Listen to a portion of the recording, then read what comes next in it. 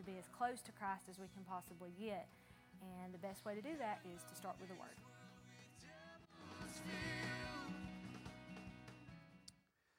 In Matthew chapter 4, we see Jesus taken out into the wilderness to be tempted by the devil. He's taken out into the midst of this wilderness. He's been in the midst of a fast, and he's hungry, and he's weak, no doubt tired and hot. And the devil, the enemy, comes after him and launches this full-on offensive. But the picture that we get of Jesus is a striking one. Jesus doesn't sit there allowing the enemy to land haymaker after haymaker with his arms behind his back. Instead, what we see in Christ is we see Christ swinging back. Every temptation that the enemy brings to him, Christ Jesus responds back with a quote from the book of Deuteronomy. A quote from the Word of God undermining the deception, undermining the foolishness of what the enemy is saying. When we come into Revelation 19, Jesus reappears, but this time on the back of his victory horse. And it says that coming forth out of his mouth is a sword, a sharp, two-edged sword, so sharp, so strong, so mighty that it is capable of striking down the nations. So is it any wonder why when we go to Ephesians 6 last week, the one offensive weapon that we are given among the armor of God is the sword of the Spirit, which is the Word of God. But brothers and sisters, I ask us this morning, if the survival of our faith and the survival of our families and the survival of our church and the survival of this generation depends upon how well we are able to wield the sword of the Word, will we in fact survive? Will we in fact persevere?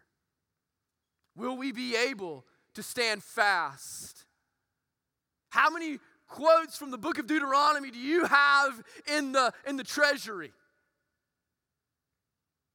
How much wisdom from the Word can you stand in front of your family and fight with? How much competence from the Word of God can you stand shoulder to shoulder in the foxhole of this cosmic war with your brothers and sisters in the faith and fight admirably to defeat the enemy? Brothers and sisters, our first core value at Iron City is to start with the Word, because the Word is the sword that has been given to us in the midst of this battle, that we might not only strike down our victory, but that we might live in triumph. So, this morning what I want us to do is I want us to examine what it means to be a mature man or woman of the Word. Remember our vision, right? Our vision, we are maturing and multiplying disciples to the ends of the earth. So what does it mean to be a mature, or how is it that we can become a mature man or woman of the faith? If you have your Bibles, turn with me to Hebrews chapter 5. Hebrews chapter 5. Stand with me as we prepare to read God's Word together. Hebrews is toward the end of the New Testament. Toward the end of the New Testament. Hebrews chapter 5. If you don't have your Bibles, you can read with us on the screen. We're going to begin in verse 11 and just read to verse 14. Man, that's a short passage for us here, huh? So all you said amen. Probably not a short sermon, but a short passage, right? So you guys were here when we did a long sermon on one verse. So, we got it going on, baby. All right, verse 11. God's Word says, "About this we have much to say, and it is hard to explain, since you have become dull of hearing. For though by this time you ought to be teachers, you need someone to teach you again the basic principles of the oracles of God. You need milk, not solid food. For everyone who lives on milk is unskilled in the word of righteousness, since he is a child.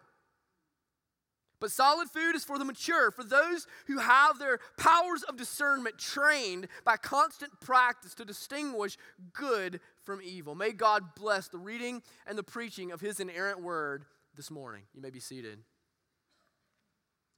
Hebrews is, in fact, a long sermon.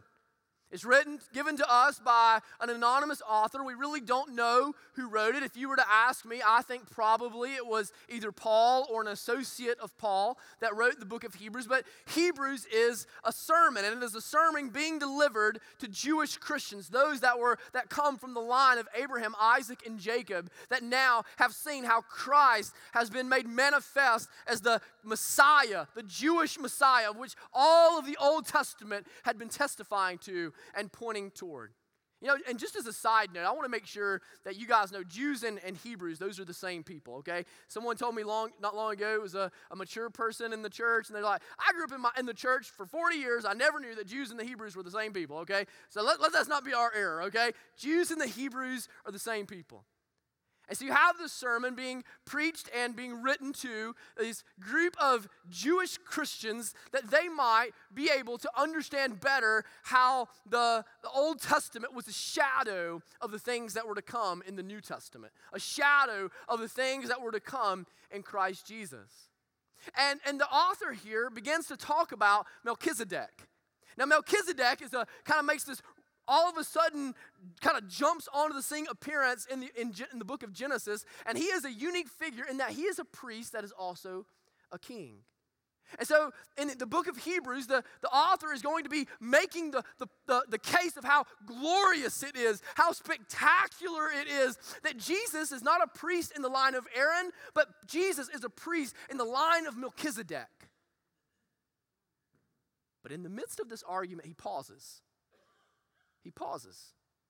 It's as if he's preaching and the thought springs into his mind. That as glorious as it is that Jesus is not just some priest, but he is the great high priest. And he's not just the great high priest, but he is simultaneously the king. In the midst of this, it jumps into his mind that this Hebrew church will not be able to appreciate the glory of it.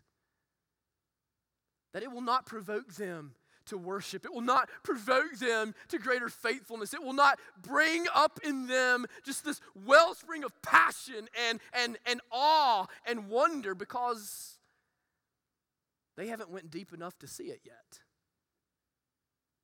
They don't understand the scriptures enough. They don't understand the basics of the gospel enough to know why it is that Jesus being in the line of Melchizedek is spectacular. So he stops for a moment to rebuke them and to challenge them, to rebuke them for their immaturity and to call them into greater depth, to rebuke them for their incompetence in the word and to call them into greater competence in the word. I wonder how many of us this morning can revel in the glory that Jesus is from the Melchizedekian line. And maybe you roll your eyes when I say that. And you're like, where's our preacher using them Scrabble words again, right?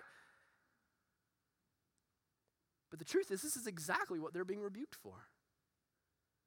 This is exactly what they're being called out for. This is exactly the grounds for which the author of Hebrews, the preacher of Hebrews, is challenging the church. And so if we roll our eyes to that, if in our minds we think, man, I've been a Christian for 15 years, I have no idea what that means, then the author of Hebrews is talking to us. He's talking to us. He's challenging us. He's graciously calling us out so that we might know greater glory, so that we might experience greater depths of worship and awe and wonder of the Lord. But there's a big picture principle here. There's a big picture principle here, and I don't want you to miss it. And the big picture principle that I think that we can kind of garner from this is that persistent immaturity is abnormal in the church. Persistent immaturity is abnormal in the Christian life. Now, I use the word persistent on purpose there. I use it very purposefully. Because you'll notice what Paul said. Oh, not Paul, perhaps Paul. You'll notice what he says here. He says, by this time you ought to be teachers, right? by this time. In other words, there is a time in which it's okay to be immature. There is a time in which it is okay to drink in the milk and to love the milk and to be holding fast to the milk carton, right? I can think of right now of a brother in my life that he was baptized just a few months ago, and it is not uncommon for him to just kind of pick up the phone and say, the Bible says what? Like, I was reading this, man, and I came across this, and the Bible, does it mean what I think it means? Like, is this really what it's telling me to do here? He'll call me sometimes. It'll be him and his wife on speakerphone and be like, hey, man, talk to us here. What's going down?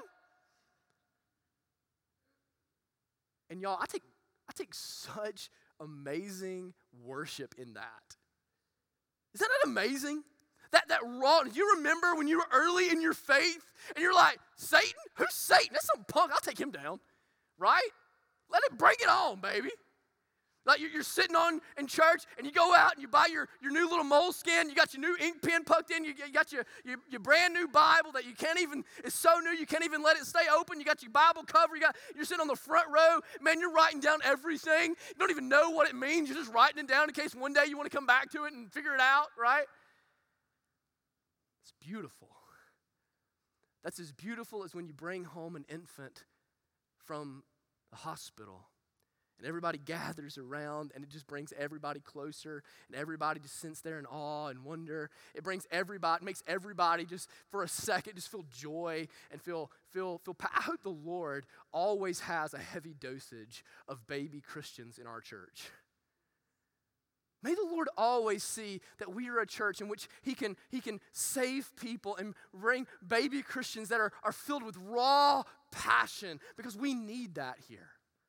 Mature Christians that have been Christians for a while, we need to look back at the baby Christians and just see their passion and their zeal and their excitement and their energy and be challenged by it, right?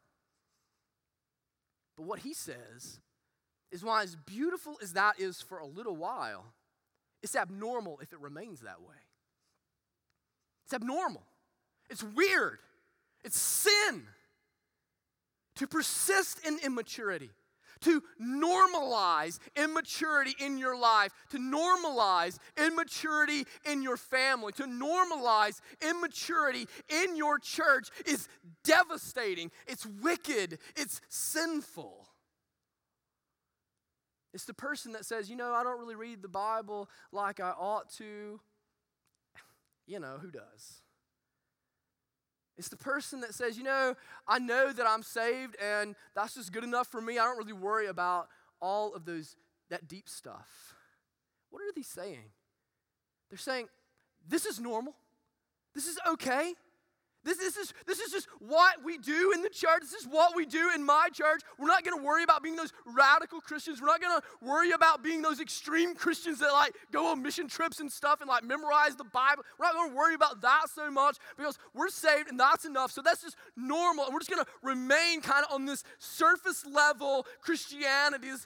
We're going to persist in this immaturity so that we don't get called into something deep like the missionaries do. Paul, or the author of Hebrews, is looking at, I'm going to say Paul 100 times. You guys just going to have to bear with me. He's looking at him and he's saying, God help you. God help you. You see, as beautiful as it is to watch and look at a baby who eats like a baby and talks like a baby and thinks like a baby and behaves like a baby, if you see a grown man who eats like a baby and thinks like a baby and talks like a baby and behaves like a baby, you would consider him to be diseased or disabled. Brothers and sisters, look in the mirror. What do you see? What do you see? What tenets of the Christian faith can you articulate? What scriptures can you pull out of the storehouse of your life? Are you growing in maturity of the word? Are you growing in maturity in doctrine and in theology? Are you growing in maturity in how you apply it in your life? Are you growing and maturing and strengthening so that you can stand firm as a man? Or are you still thinking and behaving and doing and reading and memorizing as a child?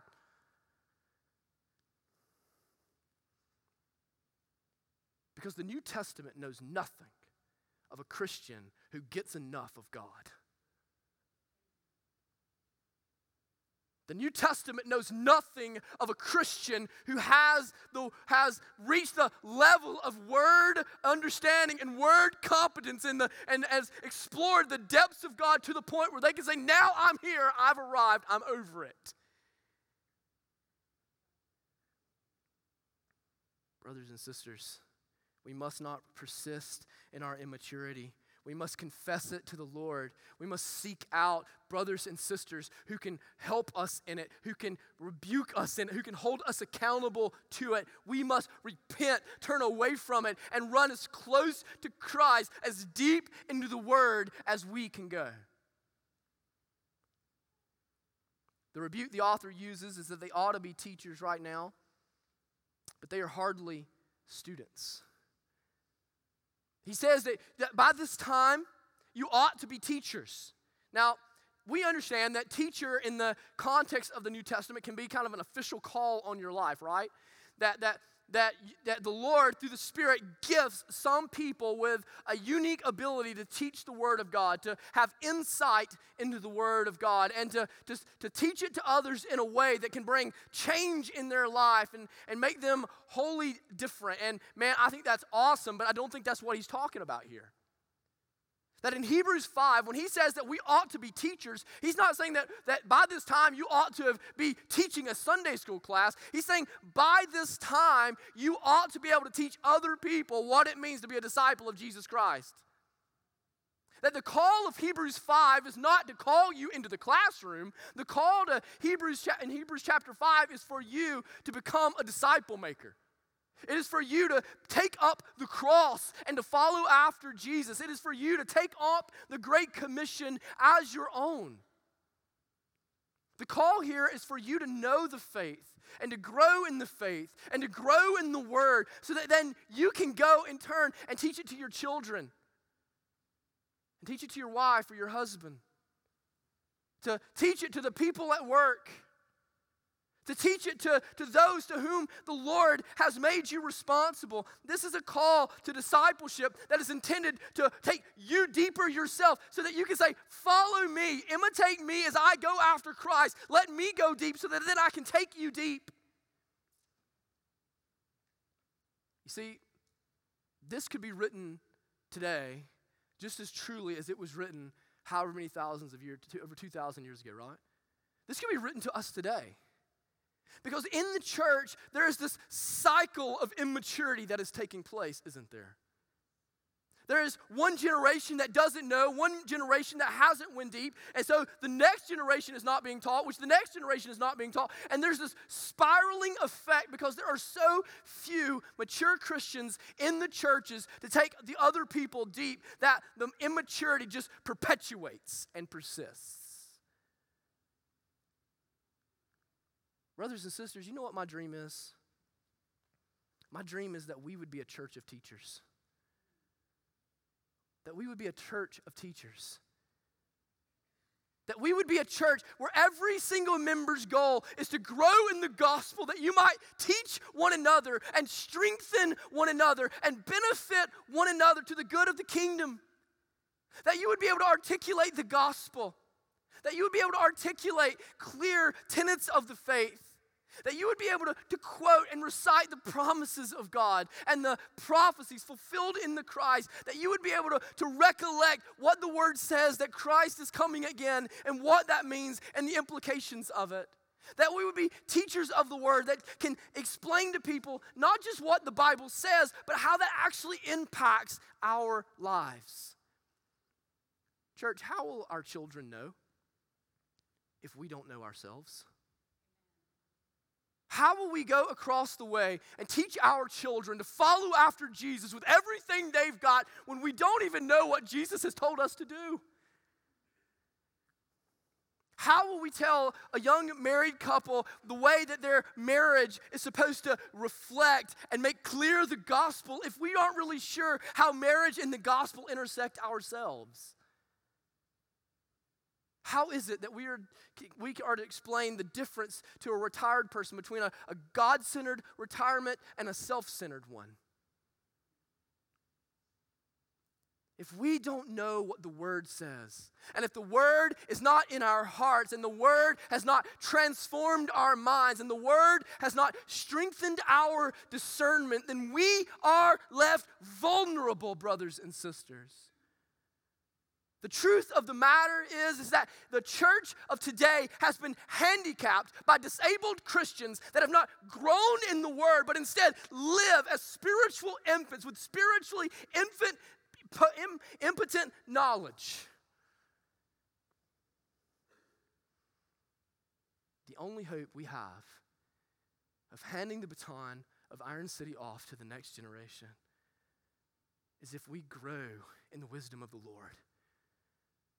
If we grow in competence of wielding the sword of the Spirit, which is the Word of God. If we grow into teachers of the Word who revel in the glory of God and revel in the glory of His Word and live out the glory of His Word and memorize the glory of His Word so that it is sprinkled throughout this body, throughout our homes, throughout our community, throughout our workplaces. Lord, may it not be said of us that we are handicapped as a church body because we have become diseased by spiritual immaturity that is pervasive and persistent among the body. See, our issue today is the same issue that they were having in this day. Do you notice what he says in verse 11, right out of the gate? He says, about this we have much to say, and it is hard to explain since you have become dull of hearing. Dull of hearing. So really, it even seems like in the forefront of his mind, he says hearing, at the forefront of his mind is the preached word, right? So this is a preacher who's doing preaching, right? He's preaching this, he's delivering it, they're sitting there, they're listening, and he's looking out, and you can almost imagine that as this preacher is preaching to them about Melchizedek, they're just kind of zoning out. If you've ever stood in front of a crowd of people, you know the feeling, all right? There is nothing more defeating as a preacher than to look down and just to see everybody, man, they're already hanging out at Cracker Barrel, already sitting on the rocking chair, already planning out their checker moves, you know? Already thinking about how they're not going to be ignoramus on the little pegboard. That's where the preacher of Hebrews is here. He's looking out, he's talking about Melchizedek, he's talking about the glory, and you can imagine in his mind, man, it's elevating, and his spirit is elevating, and all of a sudden he looks back and everybody else is snoring. And he says, you know what the issue is? As you hear the word of God, as you think of the word of God, you have become dull in your hearing. The word dull can mean slothful, lazy, negligent. The idea here, when the word dull is used in regards to learning, it is a willful stupidity. Here's the picture. Here's what he's saying. That you are so disinterested in what I'm saying. You're so disinterested in the Word of God. You're so disinterested in the meat of His Word and the deep things of His Word that you have instead lazily chosen to remain spiritually stupid. You're not willing to put in the work to learn the glory of this. You're not willing to engage in what's happening. You hear me, but you're not listening. This is like what happens for us, and you might can relate to what he's saying, is this is like when the word becomes background noise to you. It's a train that goes by every Sunday that we zone out, right? It's sitting in a restaurant, and you're having a conversation with your wife, and there's conversations happening all around them, and you can hear them, but you don't listen to them. You talk to your wife, right? It's hanging out on an elevator and the music that's playing. It's the TV on in the background while you wash the dishes or clean up your house. It's just noise that you can hear, but you don't listen to, you don't engage, you're not interested in it, and you have no idea what is being said. When it comes to hearing the preached word of God, can you relate to that? Are you dull of hearing? Are you lazily disengaging the things that you haven't heard before, or that you don't understand, and just choosing to remain spiritually stupid, spiritually ignorant, spiritually naive? When you open up your word in the morning, do you go there just wanting to check the box and to get it out of the way and just reading through it, and as you're reading the word, literally thinking about everything else that is to come that day? You know, like getting up at 5:30 and reading the word is off the chain. Like, I want everybody to do that. 4:30, whatever that is for you. But if you get up at 5:30 to read the Bible, but you're already at work thinking about the conversations that you have to have, you really haven't read the Bible. For too many of us, the Bible has become background noise. The Bible has become something that's always there, and we know we should, and we know it's important, but the truth of the matter is we just got a lot of other things in our lives that we are more interested in. We have a lot of things in our lives that we are prioritizing over the Bible, and it is leaving us spiritually immature. You see, the truth of the matter is when we disengage the word, whether it's preaching or reading or the teaching of the word, when we disengage from the word, we are saying something about our desire for the Lord. We're saying, God, I have as much of you as I want. I have as much of you as I can handle. I don't want to see anything else about you. I've seen as much beauty as I care to see. I've tasted as much grace as I care to taste. I've experienced as much awe as I want to experience. So just let me be. Let me go about my life, do my thing. I don't want to sweat that anymore. And I am convinced that perhaps the greatest indictment against the modern church is that we are okay with how little of God we know. Can you imagine if you treated your wife or husband that way? If you went and you dated them and you had the engagement and you did the deal, man. You go all the way up till there's a white dress and some tuxes and some goofy groomsmen and a preacher up there doing the vows, and you run down the aisle and you get in the car to go to the honeymoon, and you're sitting in the car and you tell your wife, you know what, this has been so much fun, I'm just not going to worry about knowing you any better than this. From this day forward, now that you're hooked, and man, we know this happens, amen.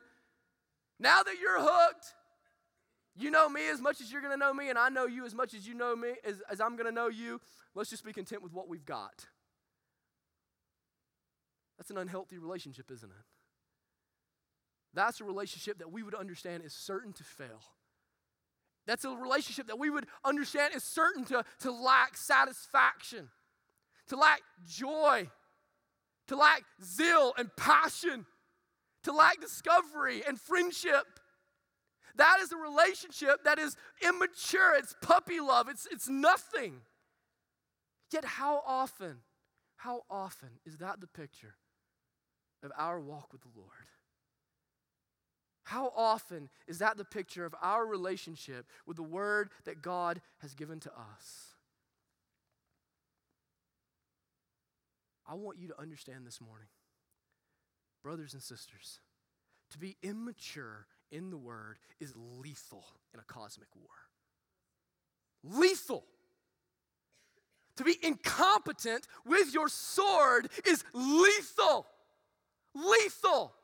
It will kill you. It will destroy you. Can you imagine a soldier handed an M16, a child running to the front lines, and how fast that child would be wiped from the battlefield? And yet every single day in the midst of this cosmic war, we have Christians who are children trying to drag the sword behind them, not even enough strength to pick it up and to wield it, trying to take down the enemy on behalf of their families.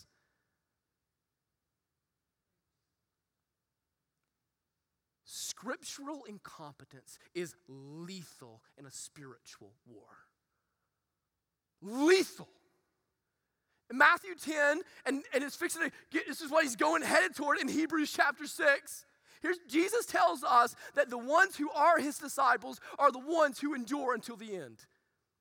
The ones who make it to the end. Hebrews chapter 6 is saying the same thing. If you don't make it to the end, you aren't really his. If you can't withstand the fires of persecution, you aren't really his. If the hardships of life knock you out of the faith, you were never really his. And what is he saying in chapter 5? How is it that you stand firm? How is it that you were able to press on? How is it you were able to fight this battle and persevere? It is with the sword. It is with the weapon that he has given to you, the word of God. When hardship strikes your marriage, what are you going to do if you don't have the promises of God to get you through? You're going to fall away. When you face miscarriage and infertility, and you don't have the word of God, and you haven't been able to put together in your mind how the gospel and how grace and how mercy and how all of this fits together with providence, if you can't put that together in your mind, how will you stand, brothers and sisters? When your college student comes home and a secular professor has gotten in their brain and you aren't ready to give an account and you aren't ready to slice through the noise with a two-edged sword, how will they stand? When you stand over the casket of your grandchild and your children are weeping and your soul has been sucked out of you, what life-giving, hope-giving words will you have? Brothers and sisters, if you're going to endure until the end, you need the sword. If you're going to persevere, you need the sword. You will die otherwise. This is not a time for children. This is not a time in which we need children on the front lines. Iron City, we don't need spiritual children on the front lines of a hellish war. This is a time for warriors. This is a time of men and women of spiritual maturity and spiritual strength and weapon competency. That we are skilled in the words of righteousness, as the author of Hebrews says. Skilled. Not unskilled with the sword, but skilled, able to cut through the noise of society, able to cut through the junk and the political correctness and the confusion and the chaos that is our day. It is to take the sword that is sharper than any two-edged sword and to cut and slice through the marrow. Can I talk to our young men for a second? I'm especially, praise the Lord, that the Lord has brought so many young men into this body. I am one of you. We are in this together, men. But we live in a day that perpetuates immaturity. We live in a day that celebrates that I'm not going to grow up. That celebrates that I can be a grown man hanging out with Xbox. I can be a grown man playing games. Listen to me, brothers. Put down your Xbox and pick up your Bible. Put down your milk carton and pick up your sword. Brothers, we must be warriors for our family. We must be warriors on the edge of this generation. We must be warriors willing to go to the front lines and to die for the good of the gospel and the hope of the church. We must be warriors, and you don't raise warriors sitting in front of a television playing video games, but instead sharpening your sword for the fight. God help us when the enemy comes for our children if we're holding a milk carton. God, help us when the enemy comes for our marriage if we're holding a milk carton. God, help us when the enemy comes to divide our church if we're holding a milk carton. Brothers and sisters, we must take up the sword. Older men, older women, we need patriarchs here. We need matriarchs here. We need you leading us in this. We need you showing us what it means to be a seasoned saint and a faithful person. We need that. Spiritual impotence, spiritual incompetence will lead to spiritual death. Death. Understand the stakes here. Understand there is no room for games here. There is no room for error here. So what's the difference? What's the difference in the people that Paul has talked about the author of Hebrews has talked about in the first 3 verses versus what he's talking about at the end when he says, but solid food is for the mature, for those who have their powers of discernment trained by constant practice to distinguish good from evil. What's the difference? So this morning, if you find yourself there, and man, you're feeling it with me. You're thinking, Cody, like I'm not mature, but I want to be. Right now, I'm holding the milk carton, but I'm ready to pick up the sword. Like I have what is good, but I want what is better. I want more. I want to defend my family. How do I get there? What's the difference? It's always been an amazing thing to me that you can have 2 Christians in the same church, hearing the same teaching, the same words, the same challenges, and respond in completely different ways. One grows in maturity and strength and wisdom and competence, and the other falls away quickly. So what is the difference? I think what we see here is he says, again, that the sin, they're being rebuked not for what they need to be taught, but what they need to be taught again. What they need to be taught a second time. That they have all heard what he has said. They've all heard the truths of the gospel, and yet they have forgotten them. They have fallen away. They have become complacent. They have become casual and indifferent over time. You see, in the Christian life, you're either progressing or you're regressing. You're either growing closer to the Lord or you're falling away from the Lord. There's no in between for a sinner in a fallen world with the Lord. And so I think what we see here is 2 different things in the life of the mature. The mature, on one hand, savor the word, and on the other hand, practice the word. On one hand, they savor the word, and on the other hand, they practice the word. And by putting these things together, these things converges in to this river of maturity. These 2 creeks, these 2 streams come together to form a river of maturity and of ongoing maturity in their life. So what's the difference in the person that hears the word and is moved by it and lives it out and it changes them versus the other person? One lets it go in one ear and out the other, while the mature hold fast to it. They savor it. They linger in it a bit. They taste the milk and they think, man, praise God for what he has done. Praise God for the simple of the gospel. And then they want more of it, right? That's what the word is. Have you ever had a meal that was so good that you ate it, and on one hand, you were satisfied and you were full, and on the other hand, you thought, man, I'd like some more of that anyway? You ever ate a meal that good? Man, y'all just coming out of Thanksgiving and Christmas. I know you can testify. That's the picture of the word. We come to this word and we drink of it and we see its glory and we see its beauty and we discover its treasure and we see the gospel and how it changes us and how it affects us, and we think, man, praise God, I am satisfied. But then on the other hand we think, but man, I want more of that. I want more of that. If a little grace is good, a lot of grace must be better. Right?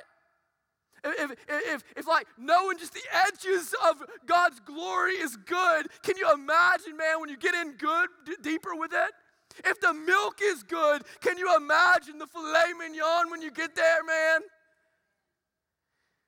And so you're satisfied on one hand, but you so savor it. You so enjoy it. You don't move past the milk.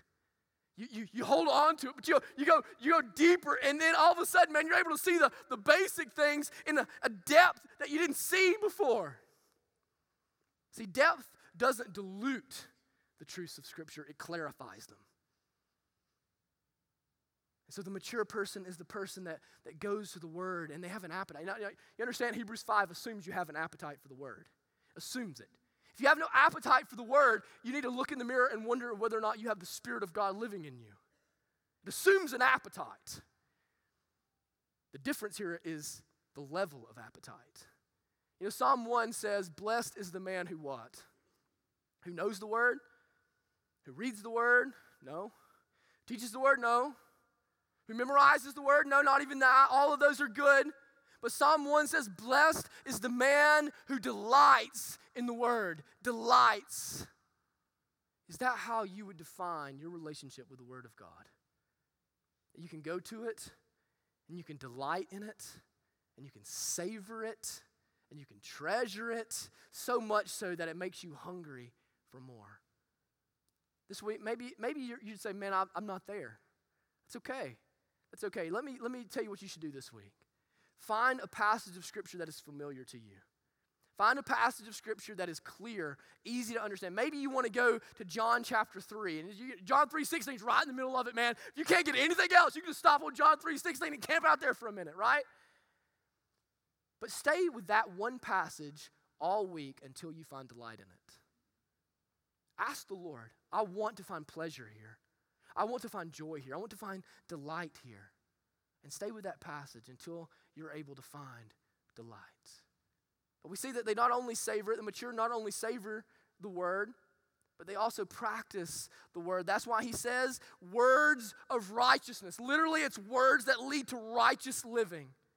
He says, trained by constant practice so that you might be able to distinguish between good and evil. That these are people that don't just hear the Word and don't just savor the Word and don't just love the Word. These are people that actually live it out. See, to live as a mature Christian is to both love it and live it. If you try to live it without loving it, you become a Pharisee. You try to love it without living it, you become a hypocrite. To be a mature Christian is to bring both of those things together, that you love the Word and treasure the Word and savor the Word, and at the same time, you apply the Word and live the Word and act it out in your life. But there is actually truth, and that the way that you don't forget the Word is by actually applying it. Listen to what John Piper says. John Piper says, the pathway to maturity and to solid biblical food is not first becoming an intelligent person, but becoming an obedient person. What you do with alcohol and sex and money and leisure and food and computer have more to do with your capacity for solid food than where you go to school or what books you read. That is, if you want to go deeper, get to the deeper stuff. If you want to get to the meat, you must begin by applying the milk. You want to know how you'll not forget what the Bible says? When you apply something that it says and it changes your life. When you apply something into your marriage and it changes your marriage. When you apply something to your parenting and it changes your parenting. When you apply something to your approach to your employment and it changes the way that you go about work every day.